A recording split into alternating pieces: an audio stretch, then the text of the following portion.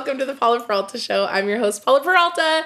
And as you know, I've been bringing all my friends together to have some really cool conversations about basically everything because it's my show, so I can talk about whatever I want. Today, I'm here with one of the people that has just been in my life for a long time. We've seen some shit together. And there's like that cool element of it, but the other reason I'm really excited for our conversation is because she's also probably one of the smartest people I know. And so the conversations all have been really cool. I've learned a lot from her and about life, about random bits of information, and then also just about like friendship. So we're going to dig in. I don't know where we're going to go. We kind of have an idea, but please welcome to the Paula Peralta Show, Renee Miller. Hello, my friend. Thank you so much for having me. Hi, friends. I'm so happy to be here. Thank you for being here. Okay, so a little bit of a backstory. I know, like, we've been friends for like almost 15 years. Yeah, a long time. I think you just were finishing law school. I had just finished hair school. We were like venturing out into the world. Mm-hmm. And I feel like, talk to me a little bit. Let's start off. And we'll go back, I'm sure. But, like, let's talk about, like, your professional journey and, like, how you've kind of navigated up to this point.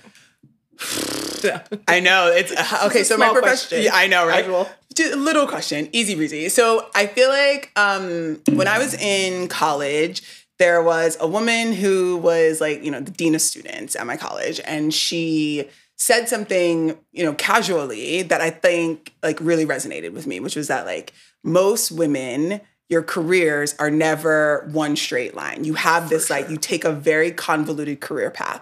And like, that is true. And not that like, I mean, it wouldn't be Renee if I didn't just like fully lean right into diversity. So like this is a white woman explaining that like women take convoluted career paths because people doubt them. Particularly their male bosses doubt them. And so they have to switch tacks or switch jobs because of doubt.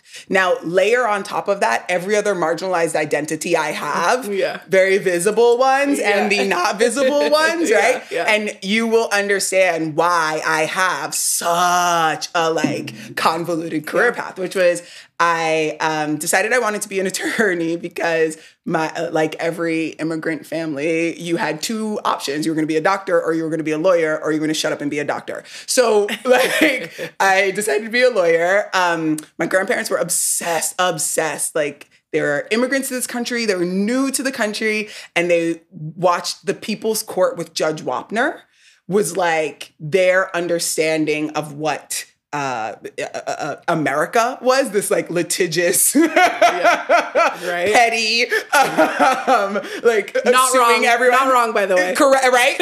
Accurate. I am both litigious and petty. Get at me. But I think that like they were obsessed with the People's Court, and I just thought I want them to be as obsessed with me. They were my daycare. My mother went to work, and my grandparents took care of me, and I was like, I just want them to think that I'm as interesting as this show. And on the show, there was a Black woman on the show, and I just thought, oh, she's an attorney. She looks like me. I'll do what she does. Boom. Close the book. Never thought about it again.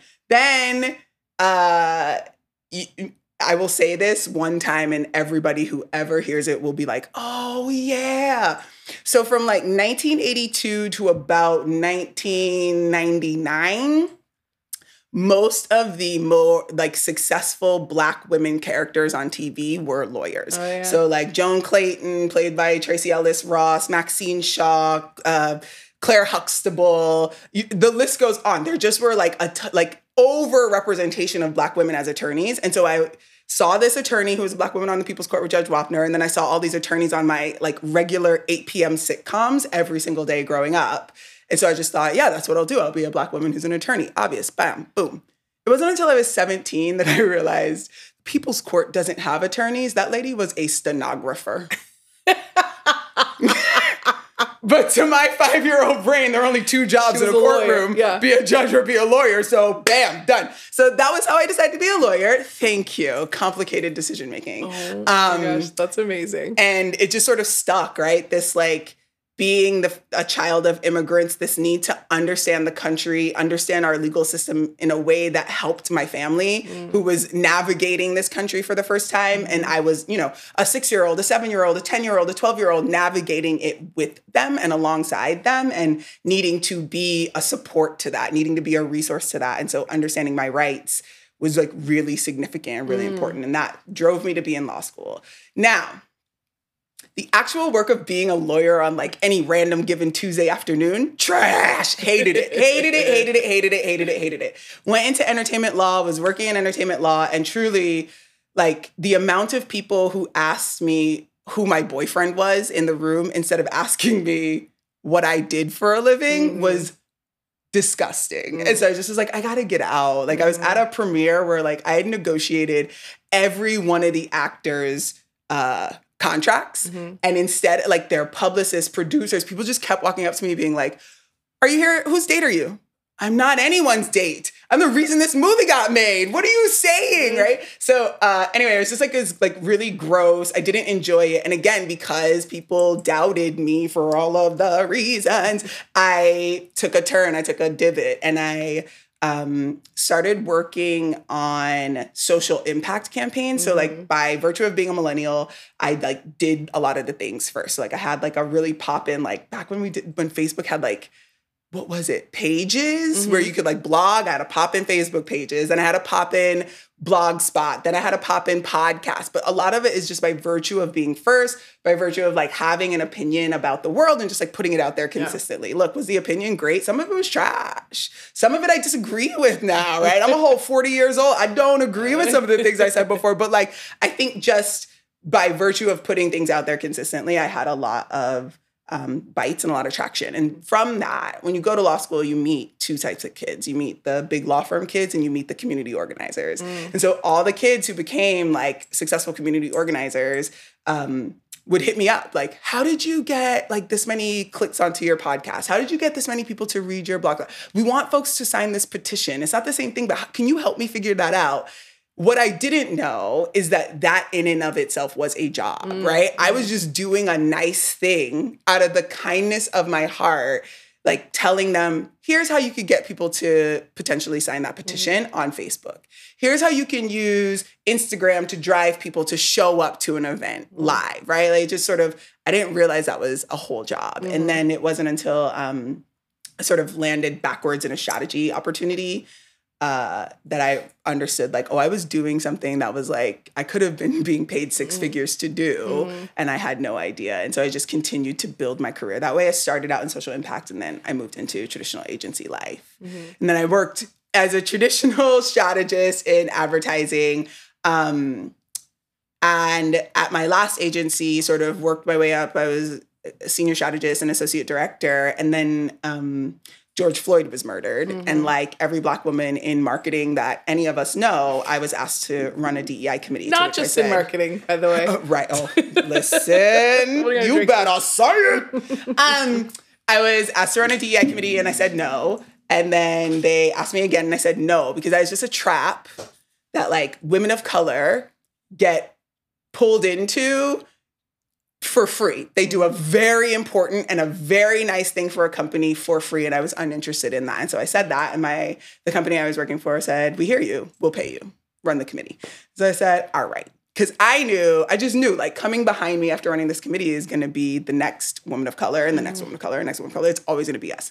And so I wanted to make sure I got all those women paid, including myself. I wasn't going to do a free thing for the company.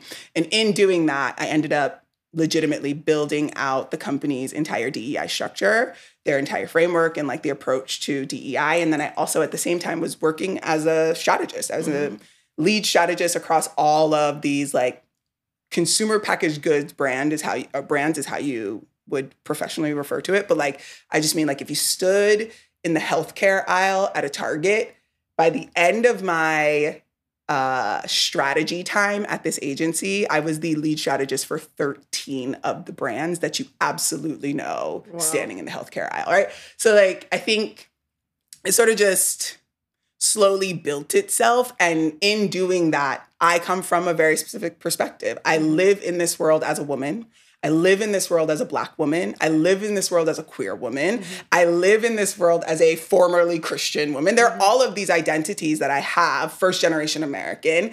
And so often, particularly in the healthcare aisle, we can talk about Black people in healthcare and like the inherent mistrust and all these other things. We are overlooked. Our stories, immigrant stories, are overlooked in the healthcare aisle. Oddly enough, women's stories are overlooked in the healthcare aisle. You know what they do in healthcare? They make it pink.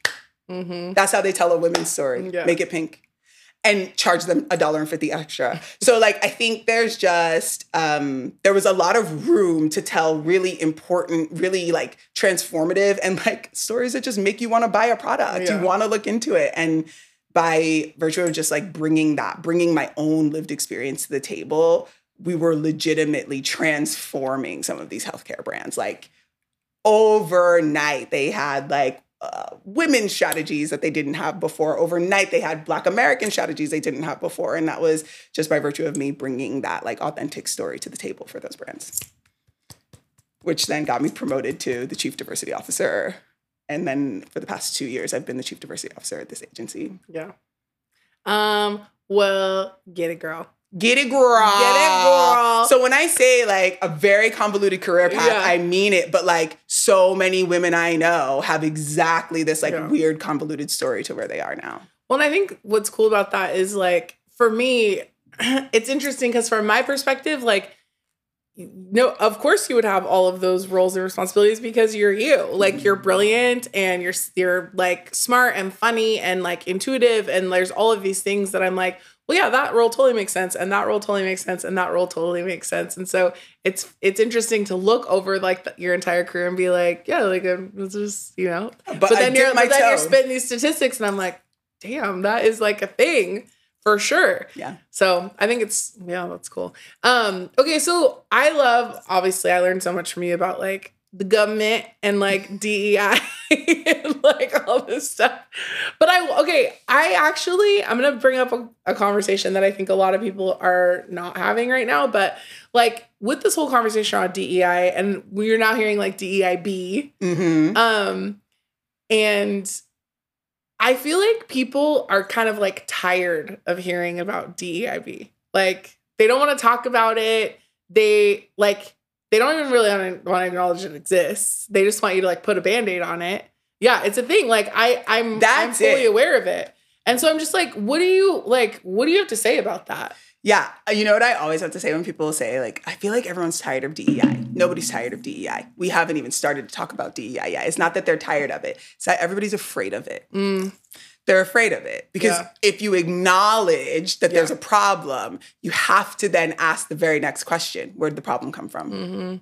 Are you the problem? Nobody wants to ask that question because nobody wants to answer that question. Because what do you do when you realize you're the problem? All of a sudden, you have to change something. And like, what never gets acknowledged, what never gets talked about when we talk about DE&I at work, like the idea of inclusion and belonging at work, what never gets talked about is like the fact that like, if we don't make it an actual part of the company, the responsibility falls on the people who are actually actively being excluded. So for as long as we don't talk about DE&I, like, it is only marginalized people who are worried about DE&I. Does that make sense? Yeah, totally. But the minute you make it part of the structure of your company, all of a sudden the burden is off of the victims and the burden gets placed in the right place. And it's not just on the white employees. That's not where burden gets placed. And that's not where burden should be. Burden should be on the company to be an inclusive place where people can feel like they belong. And that is like, that's a thing that companies can do, that companies can just zoom out to 10,000 feet and actually put in place frameworks that make people feel like they can show up fully. I can share my ideas. I can share my opinion. I can say to this healthcare brand that's in every hospital in America, you have the chops to do more and you're not. So here's what we think you should do.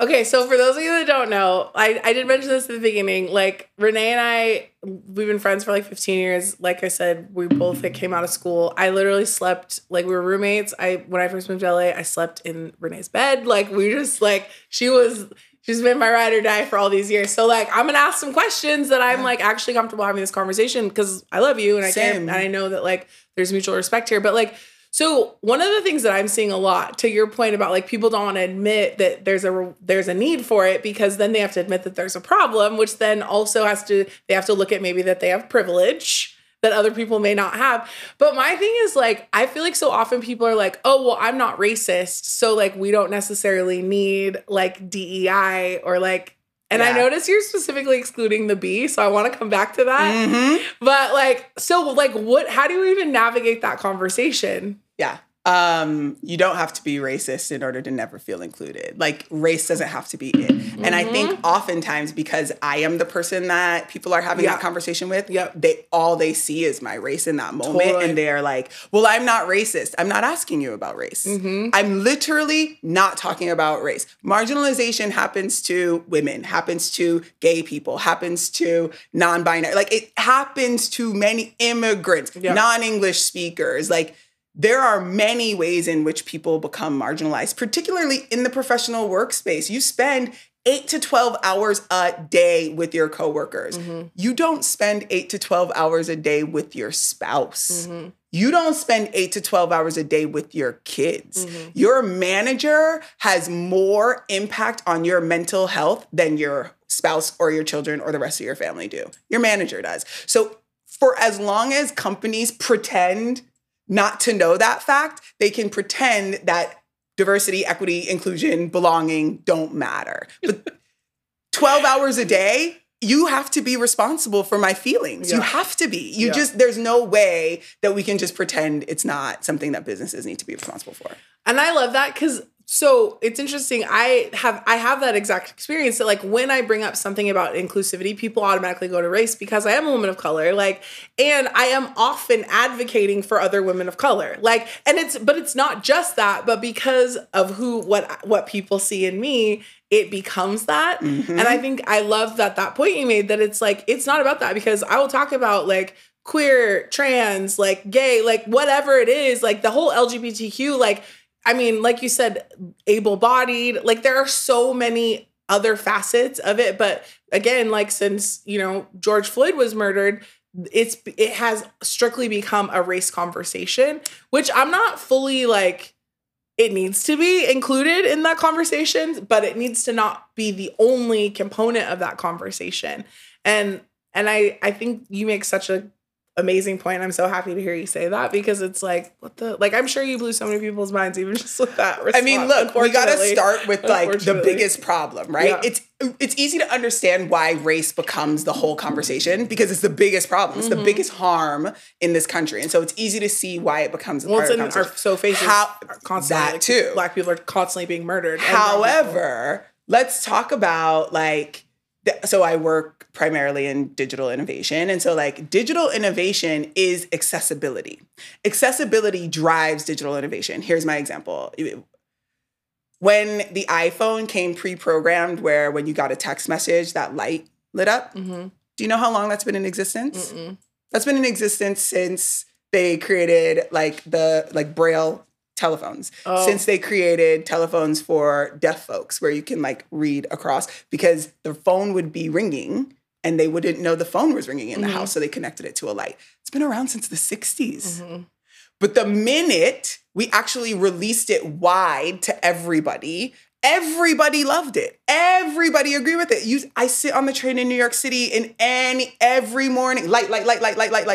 Nobody has to be, it's not about whether or not you're deaf. That is just an innovation that is bomb for everyone. Mm-hmm. That's also true for like, the like limited mobility. So like now on the iPhone or your iWatch, when you squeeze your wrist, it'll like take an EKG. You can like flip your wrist a certain way to answer the phone. That has to do with people who have limited mobility. That's been around for a very long time. My point is when you take accessibility innovation and you release it to the masses and you don't just hold it as if, well, only people who aren't able-bodied really need this. That's trash. That's a lie. Mm-hmm. Everybody needs innovation. Just because you thought of it specifically for one community doesn't mean it's not for everyone. Yeah. I have this thing that I always say, which is that specificity is actually universality. The more specific and clear you can get about who you're servicing, who you're targeting, who you want to help, what community you're focused on, in fact, you will, by being so specific, be so much more relatable to everybody else. And that's true for all digital innovation. By focusing on the community that you want to help, it when you release it wide to everyone, it actually just like makes everybody's lives better. It makes everybody's lives easier, but it also makes the whole world more accessible. Because before, if you were deaf and you had the light on your camera or on your phone for every time you got a text and every time your phone rang, you were disruptive. That was considered disruptive. Why was there a light? That's so rude. You'd be on the train, you could be in, it didn't matter where you were, it would be considered rude. Okay. Well, now, is that disruptive to you when the light goes off? No, in fact, you're understanding. It comes pre-programmed on the phone.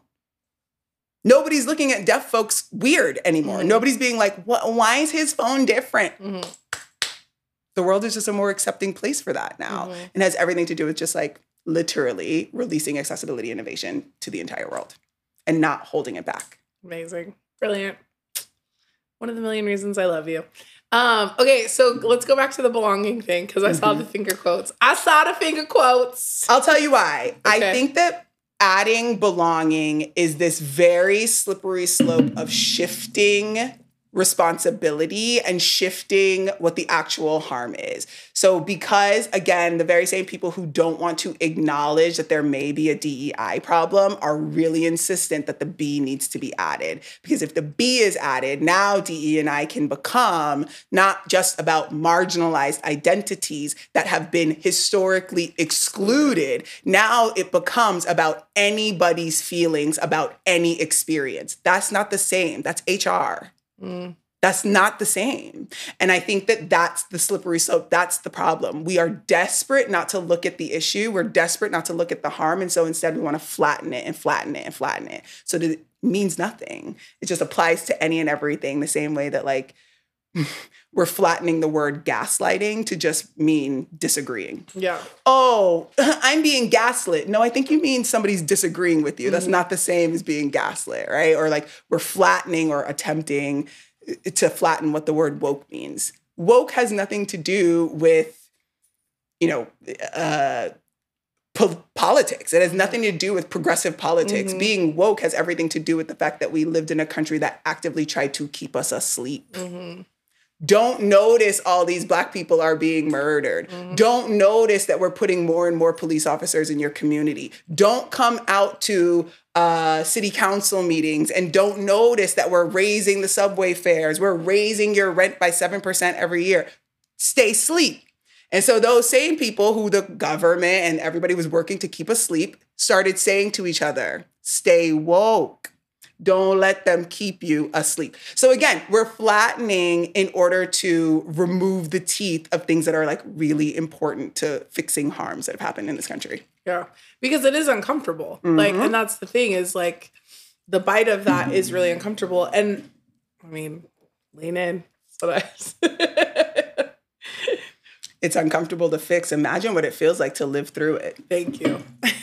That's the pull quote. Seriously though, but it's true. And I think like, I don't know if you feel this way, but for me, it's like, I'm so proud to be a woman of color. Like, and it has been a storied journey to get to that point where I can even say something like that. But it's like, towing this line of like, multiracial and like Black, Latina, like, what does that look like? The way I was raised in like a super white community, like, so, and super white is not just a euphemism. That's legitimate. Yeah. Look it up in the dictionary. Yeah. Super white, where you grew up. But like that, I think while I am so proud of who I am and all the facets of me, it's annoying and exhausting to just be marginalized constantly. And I think that's like, it's like the understatement of the century. But exactly what you just said, it's like, there's so much more, and I know this, I could speak for both of us, like there's so much more that we could be creating if we didn't have to be like headlining these conversations. If my entire, like, if 50% of my work time wasn't dedicated to eradicating the doubt other people have in me based on stereotypes they've experienced or not experienced, but only seen. Yeah. And yet that is affecting my money. It is affecting my promotion. It is affecting my title, my ability to be good at my job. It's literally actively affecting my life. But to that, everybody, it is a thought experiment to everybody else. And so when you say it is annoying and exhausting, like it is, because I'm living it and then having to narrate the harm I'm literally living in to the people I'm living through it with. Again, 8 to 12 hours of my day is spent with these people. Yeah. I then have to turn around and say to my manager, this is what it was like in this project meeting. And it was a real push-pull in order to get myself heard. And here's what I was trying to say. And I got shouted down by this person, this person, and this person because they couldn't see this perspective. Can you help me figure out how to give them this perspective? How do I put this perspective forward that makes it digestible? Now, how many managers do you think are capable of helping me put forward a perspective that is digestible when that perspective is based in marginalized existence? 0%. Goddamn right. And this is why so then you're stuck alone. This is why we need D&I to exist, because otherwise you're stuck alone trying to figure out how to navigate it. How do you put the right words around it? And in those moments, you're really risking your life. You're risking your job. You're risking your livelihood. How do you pay your bills if in this moment you're stepped up to say, perfect example, a client asked us about running a Hispanic market campaign for lotion. And I said, I think you're actually marketing to the wrong Hispanic mom. And they were like, what do you mean? And then we taught this brand, over 100-year-old brand. We all know this brand. We taught this brand what Afro-Latinas were. They'd never heard of Afro-Latinos. Huh? Yeah. Okay, fine. We then, like, U.S. Census, 1 in 4 Latinos in this country identifies as Afro-Latino. Huh? What do y'all... Open eyes, please. Open ears. Listen, pay attention. What? Yeah. The U.S. Census can easily tell you. How is it that I'm the first person who told you this, right? It's like those sorts of things happen. But in that moment, if I didn't know that I could go to the U.S. Census, that I could rely on literally uscensus.gov to tell the story, there was nobody who could help me figure out how to put the right words forward. Even though it's right. I am factually correct. They are marketing to the wrong Hispanic mom to buy more lotion. But how do I tell that story when they don't know what Afro-Latino means? They don't know that 1 in 4 Latinos in this country is. They don't know these things. And so they don't know that everything that's on the front of their lotion brand, if they just keep putting the wrong woman in the ad, they're never going to do well. They are having it's a simple fix, but. Well, but then they go to Latinos don't like our products. Precisely. But instead of, no, you're not marketing the wrong Latino. Yeah. It's like, no, that's not actually, because I can't tell you, being in the beauty industry, how many conversations I've had with people where they're like, oh, but the cost of serving an African-American community is too high. And I'm like, nah. That is absolutely false. Right. Absolutely false. Listen, okay, I actually had this conversation with my trainer the other day. I'm bougie. I have a personal trainer. Yes. So I was having this conversation with my trainer and I was saying it is wild to me that in 2023, we still needed a Taraji P. Henson to walk into a room to explain you're putting your shampoo and conditioner in the wrong types of bottles. If you just created bottles with applicator tips, more Black women would buy your product. It's 2023. Are you stupid or is you dumb? How do you not know that Black women are wearing protective hairstyles and that we need a product that's going to get under the hair and that your thick serum of a shampoo is not going to get into the scalp or be too hard to rinse out? If it does get there. And if it does get there, you're going to have to stand under the shower for literally 35 minutes to rinse it out. Yeah. How do you not know that? Nowhere in your company is there a woman of color who is either empowered enough to speak up and be like, this makes no sense, or they're just not present at all, which means throughout the entire beauty product creation, product development, R&D, and marketing, where are your Black women? Yeah. Where are they? Yeah. They don't exist. That means historically within an entire industry, we just have not been hired. in 2023? The year of this Lord's? Like that's insane to me. But it happens so regularly across so many industries. People are just legitimately boxed out. But there's money to be made. Now, applicator tips are coming out. Everybody's trying to put an applicator tip on because Taraji made it possible for me to wash my hair after the gym. Yeah, it's like earth-shattering, groundbreaking. And it shouldn't be. Yeah. It's so obvious. Totally.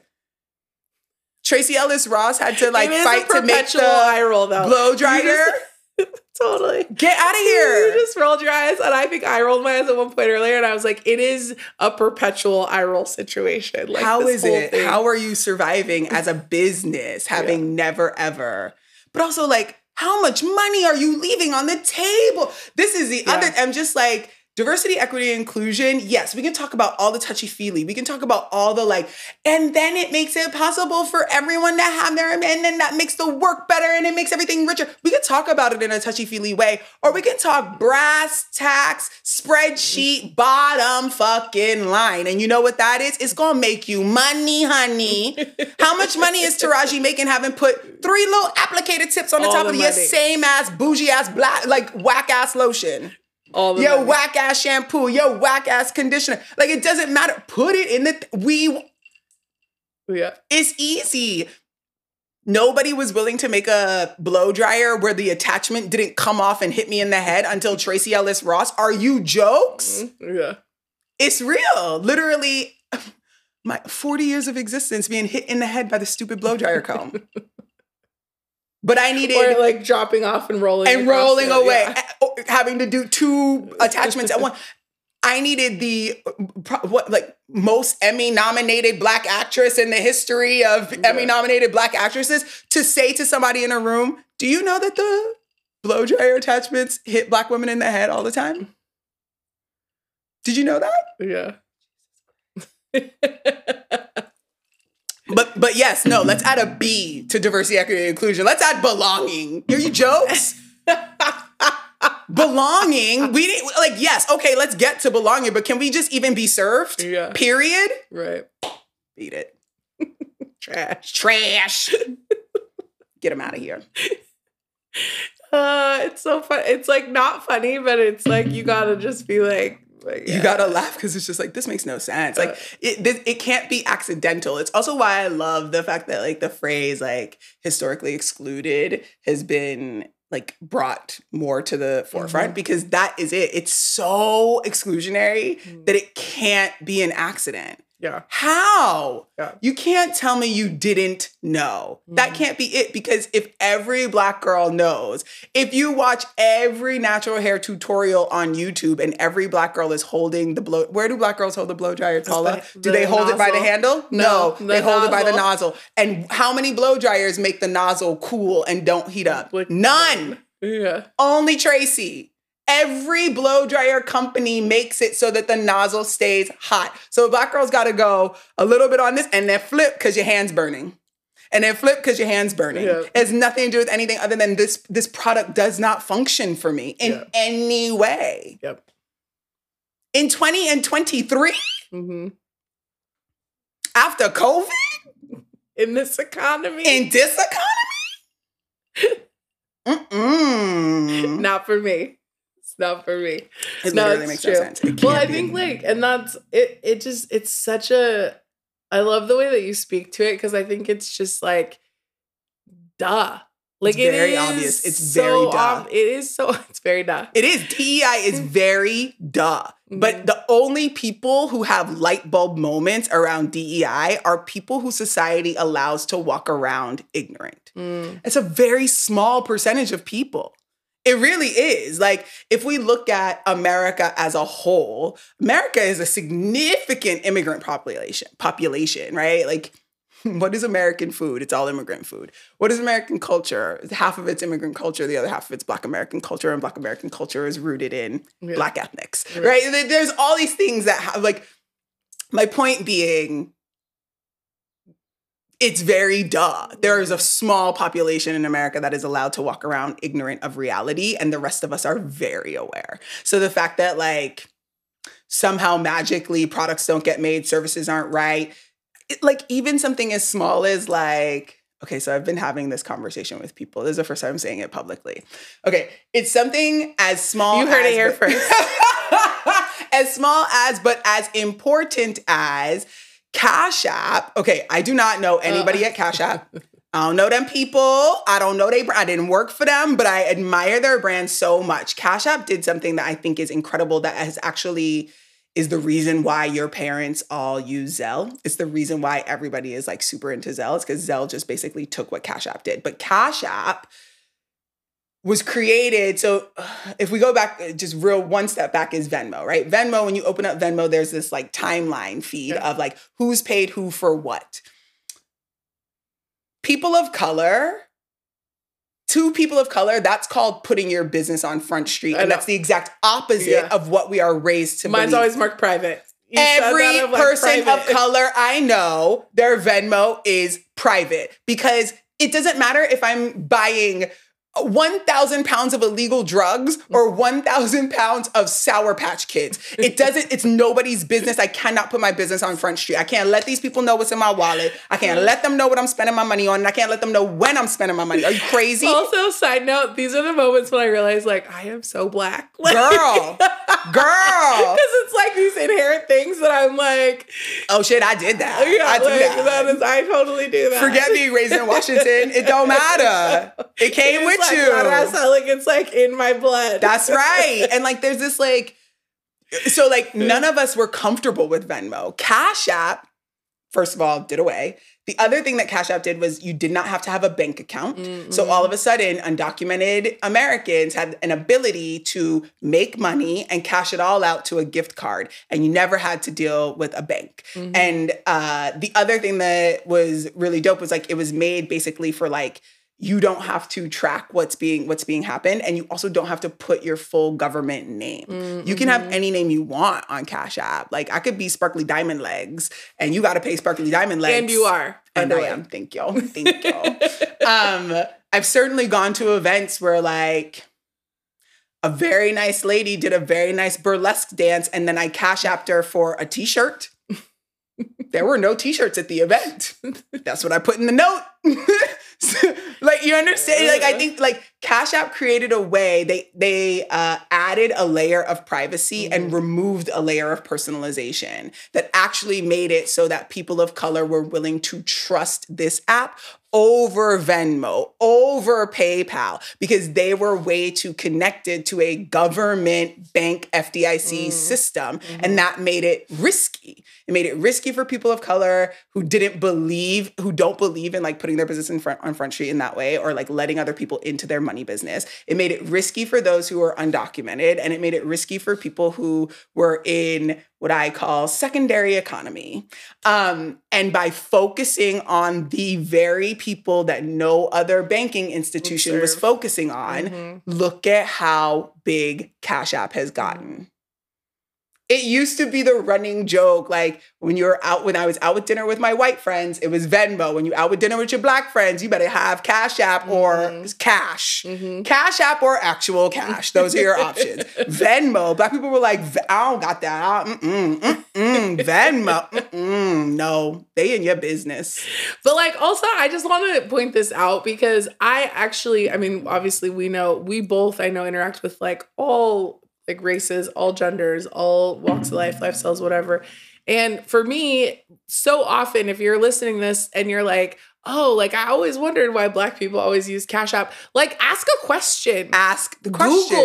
Google it, because that's where you start to realize like we want to make DEI like this kind of like otherness type conversation. But it's like, if you genuinely just have a curiosity about the world around, or not even a curiosity, a care, the world, like about the world around you, you'll start to notice these sort of patterns. So you'll notice like, well, what's up with like Air Force Ones? What's up with the Jordan? Like, what's up with this? Like, why the panda? Like, so it's like literally just get on Google, start asking questions about culture. And like that sort of questioning creates this level of proximity that then starts to eliminate a lot of the problems that we have culturally. It literally makes the world smaller. Yes. The world, like for people who feel like the world is so big and other cultures and other people are so far away from them, it's very clear that you live a life where you don't actually inquire about other people. Because if you inquired about other people's experiences, you would see how the same they are, right? Like Totally. You and I know this. I think everybody who has ever met me knows, but like I live for a K-drama. I love me some K-pop.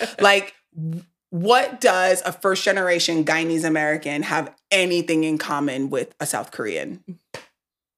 Nothing. But when you watch a K-drama, I'm like, oh, like rice? My grandparents are just like, yes. I'm like, my grandparents are just like these grandparents. Yeah. My mom said exactly that to me. My parents treat me that way. Like you see all of these similarities. And like, if you just inquire about other people, you will find that the world is so small, so small. Well, and I think that's what's so interesting about this. I want to get away from D&I, but it's such an interesting conversation with you. Like, the other thing about that I look at is like people try to make it non-marginalized people try to make the D&I conversation about separation. Yeah. And truly, it's like you're saying, if you have a curiosity or even just a care about people, then that's where it actually becomes it truly becomes inclusion. That's right. And so I think that's the question, like, for the people that I would say who are like, well, you know, D and I are like, I want to be an ally, but I'm not sure how to start. It's like, start there. Start by wanting to be an ally. Yeah, like start by actually caring. Not just saying you want to be an ally. Yeah. Start by actually wanting to be an ally. Yeah. Because let me tell you something. If you want to speak Spanish, you don't just sit around wanting to speak Spanish, do you? Totally. If you want to be a bodybuilder, you don't just sit around wanting to be a bodybuilder, do you? Yeah. Why in the fresh fuck do people think that you just sit around wanting to be an ally? Yeah. Yeah.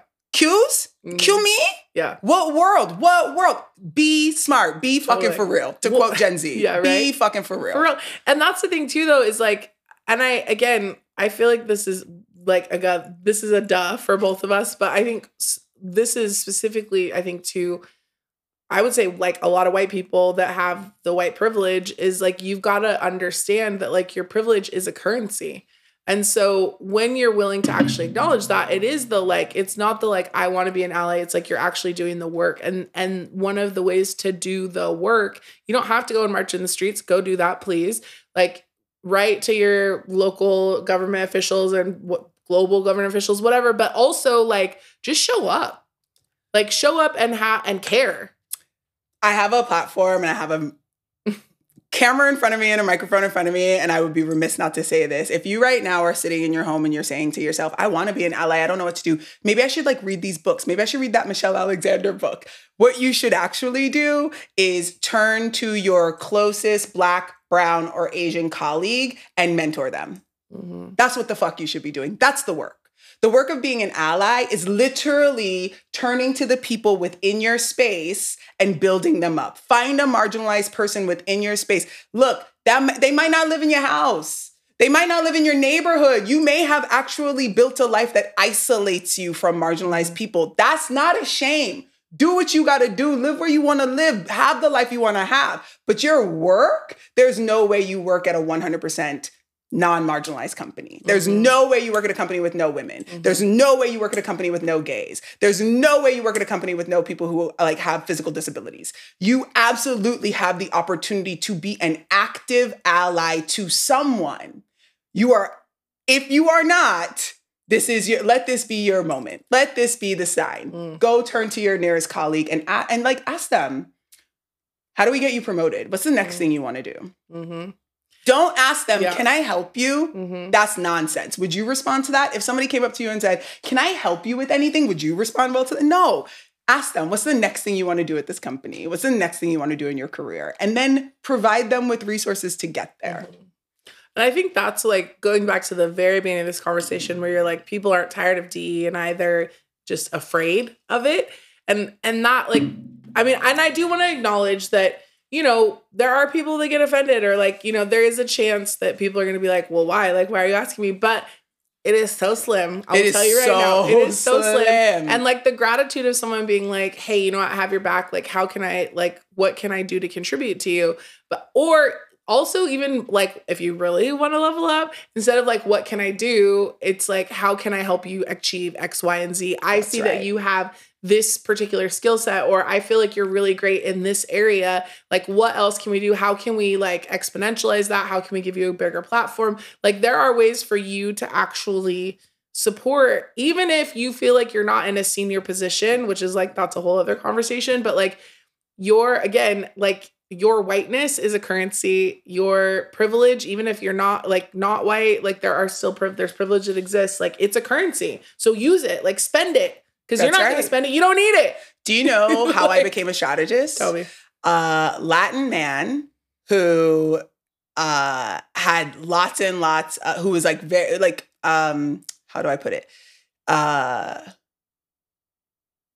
friend Art, had lots of like affluent white friends. He grew up in Santa Barbara, and he also like was already working in marketing as a strategist and like doing very well here in LA when I was in law school. And we were out to dinner one time, we were like chatting, and this is after knowing Art for a few years, and he turned to me and was like, I know you're a lawyer, but like, I think you'd be an amazing strategist. I think you bring really interesting perspective to like a lot of conversations and topics that people sort of feel are like already established. Like, you only look at this thing this one way. He's like, but every time we talk about stuff that seems really established, like you actually come at it from a different perspective. And I think that's so valuable. Mm-hmm.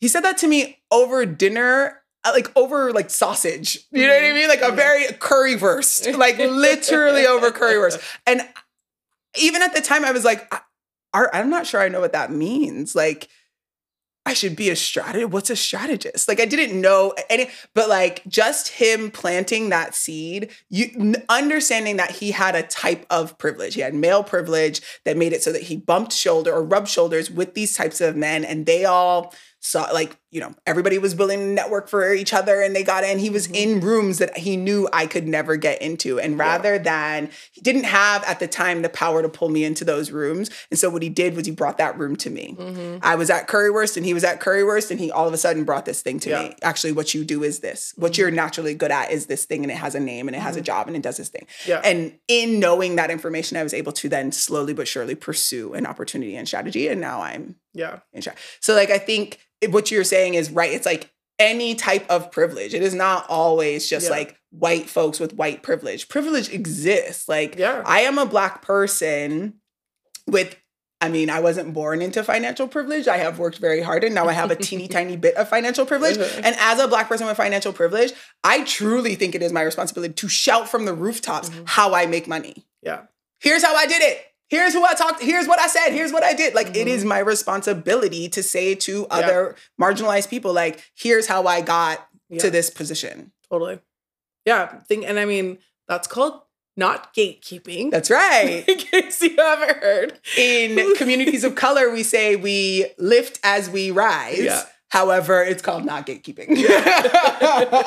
But I think, and that's what's interesting too, like even hearing you talking about that story with Art, like it's so interesting to me how like with non-marginalized communities, that's called networking. Yeah. But like non-marginalized communities will look at marginalized communities and say that it's exclusion. They'll say that they'll call it nepotism so much faster. Right? Like it's so wild to me. And so I think that's or again, favoritism. Yeah, for sure.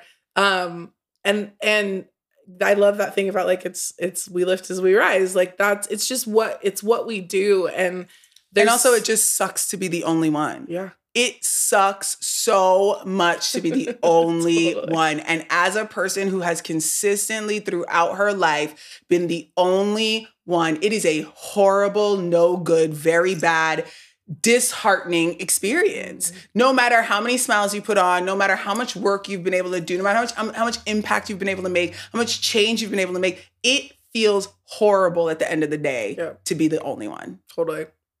Yeah. And even for me, like, you know, working through and navigating my life in the beauty industry, it's like I have a level of power and I would say respect and like position.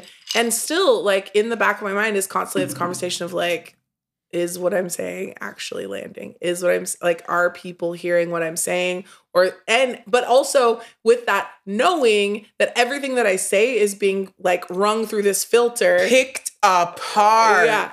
And that it's always like, it's never going to fully land as like Paula, the professional who has 15 years of experience and a different perspective. It's like Paula, the woman of color who like is begging for other people of color. I swear to God, I know you don't want me to say the word begging. I know you don't. I don't want to say, but I promise you that is what they see. Yeah. Every time it's what they see, it's what they hear. They perceive it as begging for other people. And the reality is like, I'm not begging. I'm literally standing up here telling you that what you just said, what you're doing and what you're thinking is wrong. And I'm consistently saying over and over again, that's wrong. Yep. But what it comes across as, what people hear and what I get repeated back to me or said back to me is begging. Well, and I think too, like pleading on behalf of. Totally. When did you hear me plead? Yeah. No. I proposed a strategy. Yeah. When did you hear me plead? Like it literally, I am being a professional. I am using professional language. You are being a professional. You, and it gets repeated back to you as bullshit fucking things like pleading, begging, asking on behalf of, advocating for. No, my guy, I'm not advocating for. I literally put forward a business proposal that is correct and accurate. Yeah. And just makes you look better, by the way. But like the other thing too that's I think really interesting is this thing about like you mentioned advocating for. I think what's really interesting is like so many of these conversations that I have, what I also have kind of replaying in the back of my mind is like this thing about, it's not just about having a like sliver of DE&I in your company. It's like prioritize it. And I think that's what's really confronting for people like us when we're like, listen, like, it's not just enough to be like, yeah, we're like looking into it. It's like, no, it needs to be a priority. Yeah. And that, I think, nobody likes to be told anything. I don't like to be told, but it's like, on top of that, you're like, no, this actually needs to be a priority. But that's the thing is, in order to really create any long-term lasting change, like it has to be prioritized on a regular basis. And that's why I love so much about what you said with like, DE&I isn't just a race thing. We make it a race thing, but it's like important to remind people that it's actually way bigger than that. And it needs to continue to be prioritized as way bigger than that. Agree. And also protect Black people. Hallelujah. One more time for the people in the back. Protect Black people. But like, I want to shift gears because this is one of the things we just had a conversation recently and I was like, please like school the world. But shifting gears from like DE&I and into like brand conversations. Because I think one of the things you're really brilliant at is like looking at a brand and figuring out like kind of the niche, like who can you market to? Like what is a brand? How should it look? Like just making it relatable and real, which I think is something also uniquely you for a multitude of reasons. And just because you're brilliant, I love you. But okay, I want to just like dial it way, way, way back. So like I pretend like I know nothing or people listening know nothing about branding. And I've even, for example, as like a solopreneur, like, yes, I work with companies and I have multiple businesses that make me money, by the way. But like as a solo entrepreneur, do I have a brand? Like, what is a brand? Why is a brand valuable? Like, how do I communicate that brand? Is it like fonts and colors or is it something bigger than that? So I know I'm like lobbing a big old ball over to you, but like, let's maybe start just kind of pulling that apart. Because I think there's a lot of confusion for people in the world. And we have more entrepreneurs now than we ever have. Yes. And so I think this conversation about like brand and branding is really actually relevant. So let's start there. Like, what is a brand? Is a brand important? But let's speak to it like specifically with like entrepreneurs. Yeah.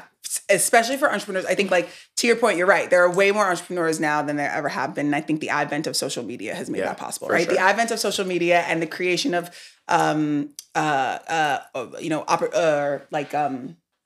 what are they called? Like turnkey websites, right? So you can log on to a Squarespace, you can log on to a WordPress, a Wix, and they have like these turnkey sites that you can make. So you can build literally a website for yourself and you can create a advertising channel for yourself on social media in the comfort of your home. 10 years ago, that was not possible, right? 10 years ago, that's not what that's not how you built a brand. But right now, every person can be a brand if they so choose to be a brand. The difference between sort of having a social media presence and sort of like randomly telling stories on social and being a brand is that if you are a person, particularly if you are a person, a solo entrepreneur, your brand has to have a purpose. As a person, I don't have to have a purpose when I get on the internet. I don't have to have a purpose on my social media. I don't even have to have a purpose on my personal blog. I can just do whatever I want to do. It doesn't matter. But if I am a brand, if I am building a brand has to have purpose and a consistent story. And therefore, like, think about the folks who, like, you see one cool thing that they did on the internet or something interesting or a funny post that they make, and then you go to their page. If that person, if you can't look at their page, click on a few of the things that they've posted and get a general idea for who they are. Like, if you can't put 3 words together about what this person is, you never click follow. Excuse me. Oh, bless you. Thank you. You will never follow them because that's just some random kid who made one funny thing. And so you just don't trust that this is something worth following, that you're going to see consistent, like, great content from. But if you land on someone's page or you land on someone's website and there's just been a consistency of messaging, maybe the content styles are different. Maybe the colors that you've used are different. Maybe the types of stories you've told are different, but you have one type of messaging. Your brand purpose has come through and is very clear. So for example, when we talked about Cash App, I don't know Cash App. I have no idea. I don't know any of those people. I've never talked to, but like, it is so clear when you use their product how they have designed it differently from all the other fintech products. It's glaringly obvious. So you can actually just figure out, like, not you dropping something like fintech. I'm sorry. I could not let that go by. Get real. Look, okay, I mean, I Renee am a Ebony digital Miller, innovation professional. Esquire. Yeah, that Esquire is never going away. I paid so much damn money for it. Y'all gonna see it on LinkedIn. You're gonna see it on Instagram. You're gonna see it in my email signature. I'm never getting rid of it. Okay, anyway, sorry. Going back to Cash App. You don't know any of these people. Right. That, like, a brand with a clear purpose, that purpose is gonna come through. Cash App now has a record company. They have a clothing line. They do. I didn't know that. They show up at tech conferences. Like, they are all over the place. They're dipping and dabbing, but their purpose is very clear, which is they're serving communities no other fintech company is thinking of. Regardless of the iteration of how they're doing it, that's what they're doing. Yeah. And that comes through very clearly. And I think that is sort of what people need to think about as you're building your own brand. What you need to think about is, what is your brand purpose? Now, a lot of y'all, I'm going to just say this, are full of shit. So when someone when a professional asks you, what's your brand purpose? You tell what you think is a polished story about yourself or your brand. So you say things like, I'm just trying to reach people with my, with my hip hop chips. I'm trying to reach not you calling out rap snacks. I know. Or like rap snacks, or even like what are those, like the hand tufted rugs of like different artists or whatever. Yeah. I'm just trying to give people who never see themselves reflected in their fun an opportunity to see themselves reflected in their fun. Is that why you're doing it? Is that why you made rap snacks? That's not why you made rap snacks. Is that why you're tufting a custom carpet of the Notorious B.I.G.? That's not why you're doing it. Tell me why you're doing it, right? When you can have an honest conversation or literally honestly write down why you're doing it. And sometimes it really is like, because bills are due, because this is all I'm good at, because my mom thinks this is impressive and I want to impress my mom. Those are real things that you can start to build around, because what you really need to do is, like, those are what I would call like the initial building blocks. So just pull out the words that represent your brand, what you're actually trying to do, what you really are putting into the world. And then from there, you want to lift up. You just want to start bucketing those words. So you want to have like a word library of maybe like 30 to 50 words that represent what you're trying to do with this brand. And then you want to bucket those words. These 10 words go together. These 5 words go together. These 4 words go together. Bucket those words. And then above those, you're going to put some sort of phrase.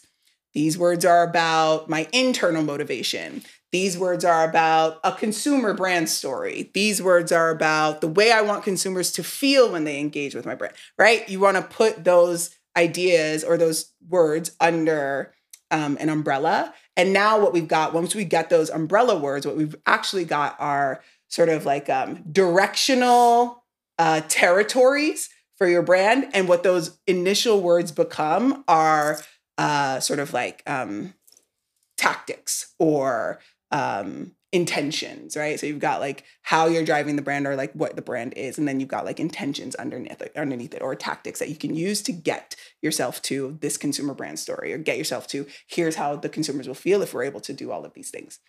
So what you want to do is just start with what you know. Start with the nitty gritty of what you know and then build a story up from there until you get to what the North Star of your brand would be. North Star is ultimately the 2-sentence story of what your brand is. And that is what I would call a North Star, but it's also what some people call an elevator pitch.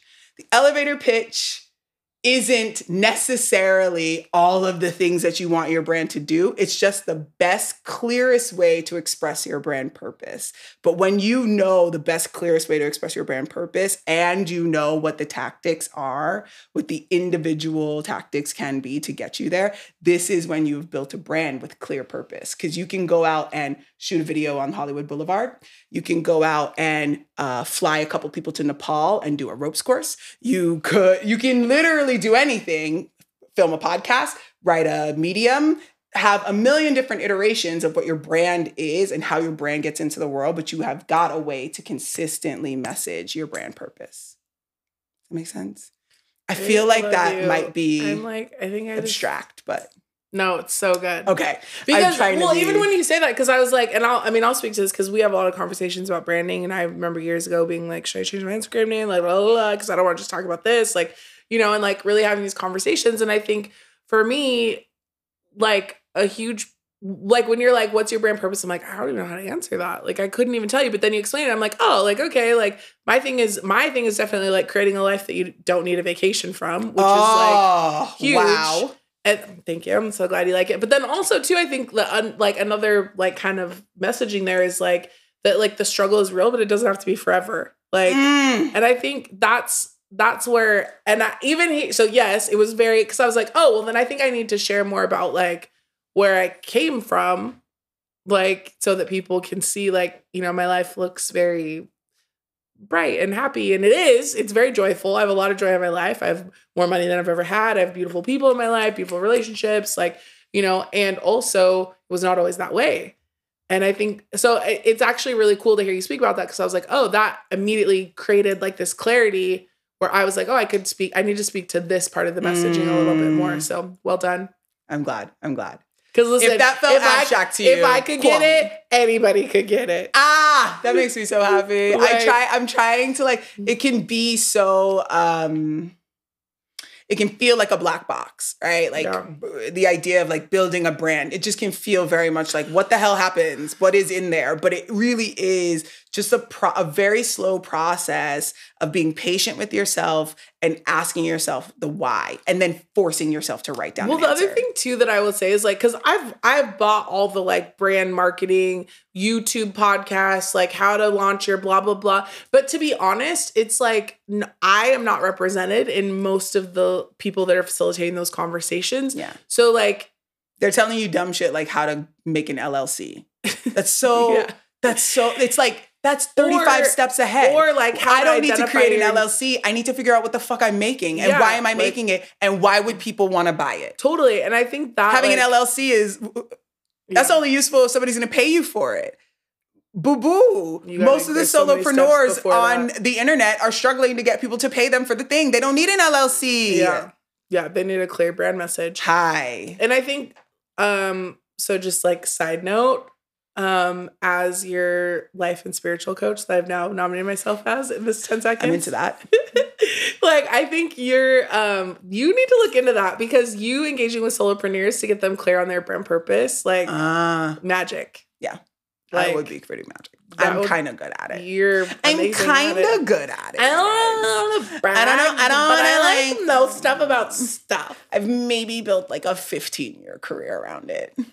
Yeah, I mean, the money might not be as good as like a full-on agency in New York City with like all those brands, but like still, I feel like I feel like you could do all right. Could do all right. Yeah. Anyway, I love that. So, what, what's next? Like, what are you?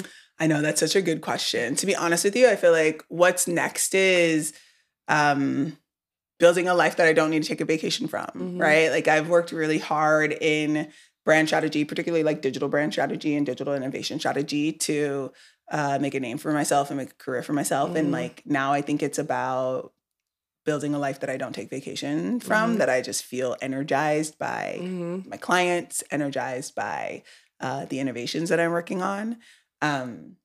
Which is like really just, I mean, not just to dilute it, but it is that thing of you just keep creating. Yeah. And it just keeps elevating the next level, you know, and it's like not necessarily that it's a different job. It's that you start to approach it differently, or like the time commitment is different, or whatever it looks like. Which finding a new approach to my work that just sort of like helps me get new again, I think is like the work right now. We talked about this briefly, like not in the podcast, but just in life, about this like need to keep going, keep moving forward. That like Paula and I have known each other for a very long time, and we talked about like very briefly sort of where our beginnings were, but like I drove a 94 Civic with no air conditioning. Paula's car like actively would smell like gas when you like sat at a red light for too long, so you'd have to like roll the windows down, otherwise it was like you know what I mean? We slept in the same bed together.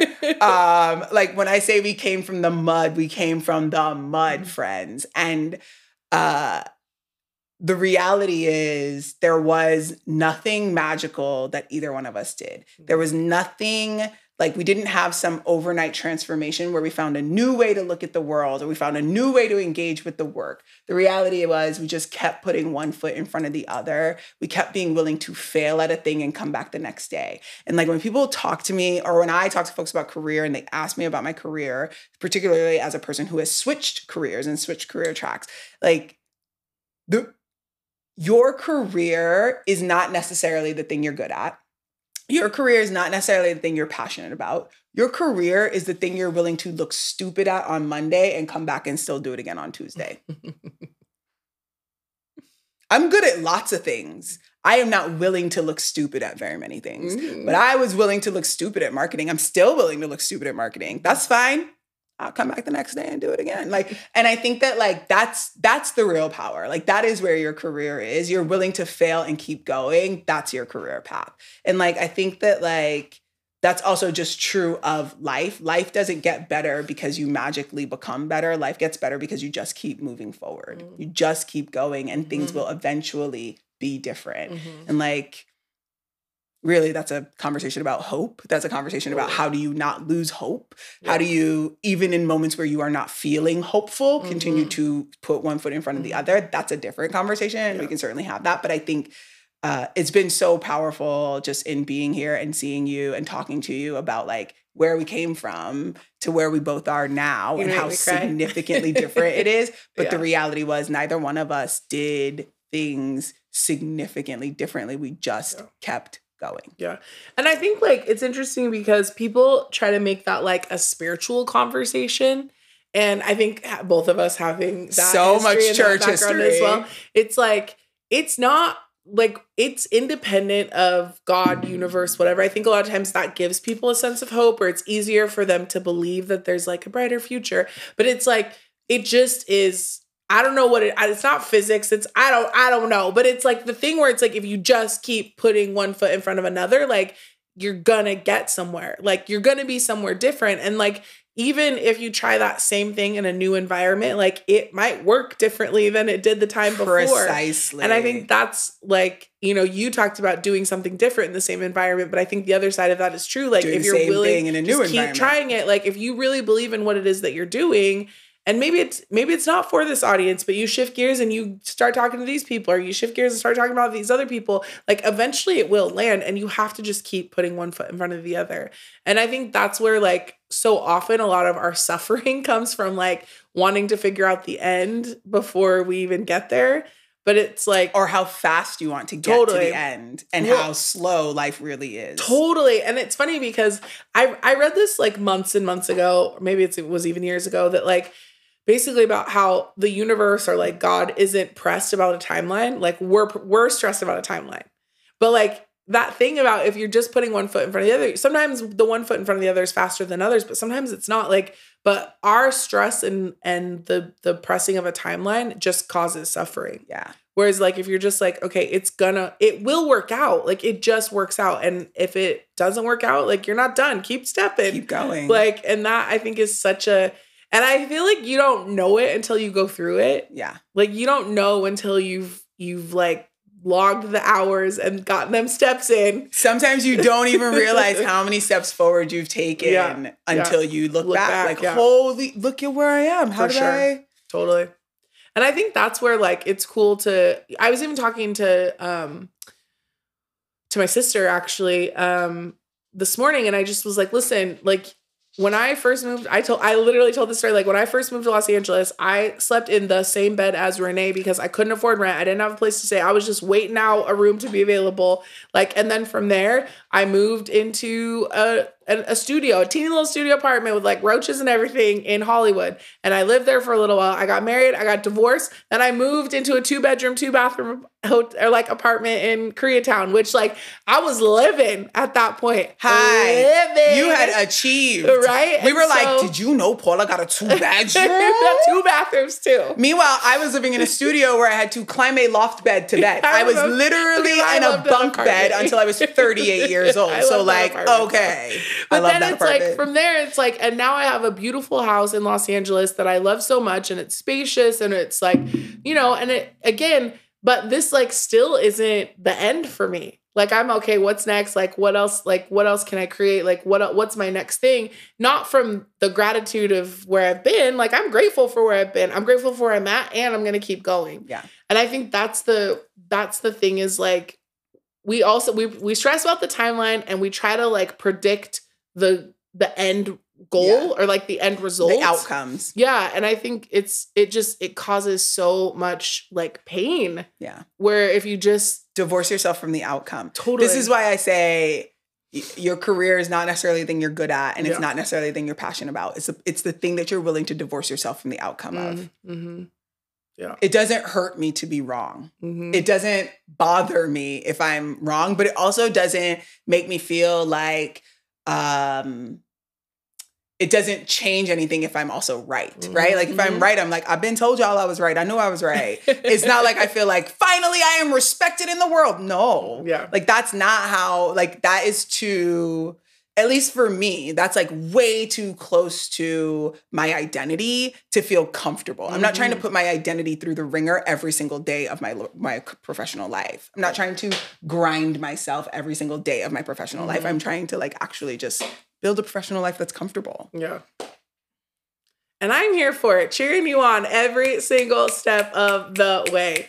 Like, I am so here for it. Ugh, I love it. I love you. You're brilliant. Like, thank you. Honestly, I'm smart, but like, there are certain people in the world that I'm like, no, she's smart. They smart. And you're one of those people, for sure.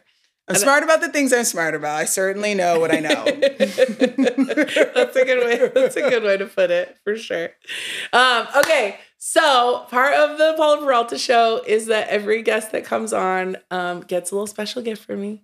And as you know, I love Crocs. Ooh. I am like in my Croc life, my Croc era. I don't care. I'll always wear them. I don't care if people can make the memes, make the videos, talk the shit. I'm still gonna wear my Crocs. I became a Crocs babe during the pandemic. Yeah, because I never owned any, and now I own 3 pairs. Yeah, 4. It's as it should be. They're amazing.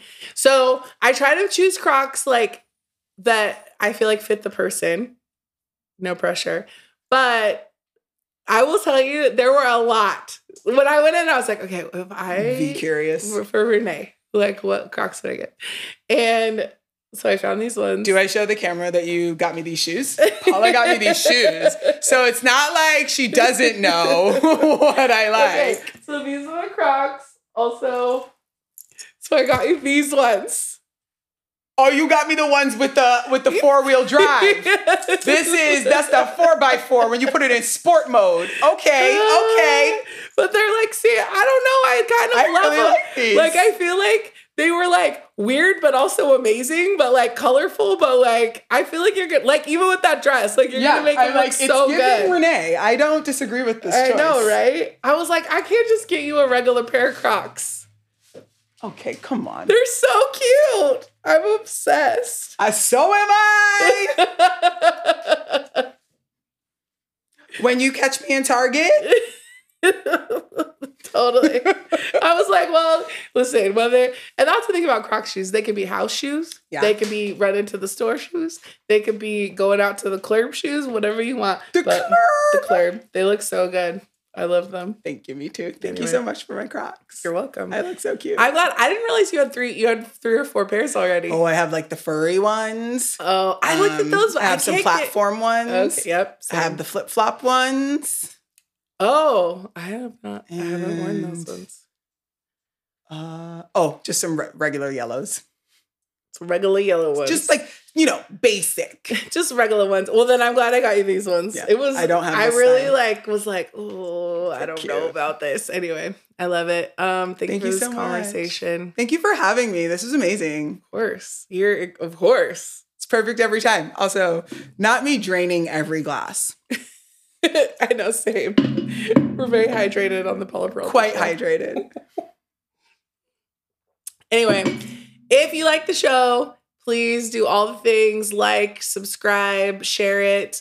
Also, something I forgot to talk about that is we've been talking about constantly. Speaking of branding, I should have worked this in then. This podcast is sponsored by Vogaro. And there's actually a big summit that they do. I feel like you'd be great. Maybe we need to get you on a panel. I feel like I say that to everybody, but I actually made it for you. About branding or something. Well, we'll see. We're going to cook that off. We're going to cook it offline. But basically, there's this thing called Iconic 23 in San Diego, September 25th and 26th. And is that right? 26th, 27th? I think it's 25th and 26th. Whoops. Anyway, go to vogaro.com/pro/Paula and you can get all the information that you need about Iconic 23. It's where I met Venus Williams last year. It was amazing. It was definitely amazing. Tabitha Coffee, a lot of really cool, inspiring people. They're going to talk about business and just wellness and how you can take your business to the next level. So make sure you check it out. You can get all the information you need. vogaro.com/pro/Paula. And you'll get all the information there. So do all the things. Renee, thanks again. Thank you. You're the best. I don't necessarily have a brand to push, but I am single. And so hit the DMs.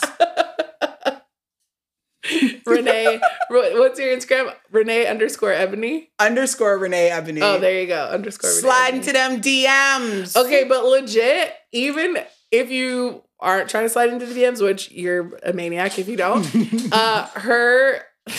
Renee's stories. I live for your stories. I live. Chaos of my Instagram stories. Incredible. It is chaotic. It's incredible. I am having a great time doing it. Yeah. And also, can I just tell you that I never feel more validated than when there's like a video that like either I saved for myself or I sent to someone else or I sent to you and then you put it in your stories. So I was like, winning, right? I win. I'm cool. It's official. Dead. Slaying. Yeah. Come find me on Instagram if just for the stories, but also because I'm cute. You're stunning. You're I'm so beautiful. cute. You're Get into it, you guys. I love it. Well, thanks for joining us, and we'll see you guys next time.